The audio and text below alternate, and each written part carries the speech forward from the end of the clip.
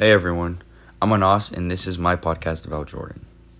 Decolonization is basically the deposition of colonialism. In other words, it is a way for us to talk about justice by way of cultural and economic freedom. Jordan was colonized on April 11th, 1921 by the British. The western part of Jordan was considered Palestine and the eastern part of Jordan was called Transjordan. They were two different places but still remained as one mandate until 1922.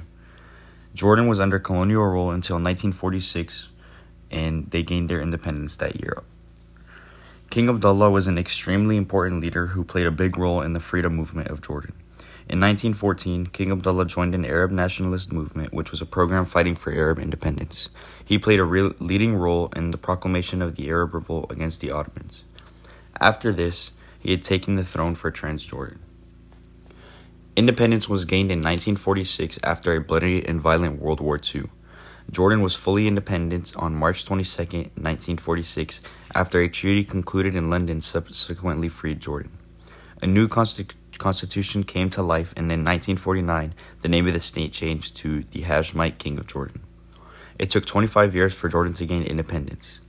Independence Day in Jordan is May 25th, 1946, and as of now, the relations between Jordan and the United Kingdom are still very good.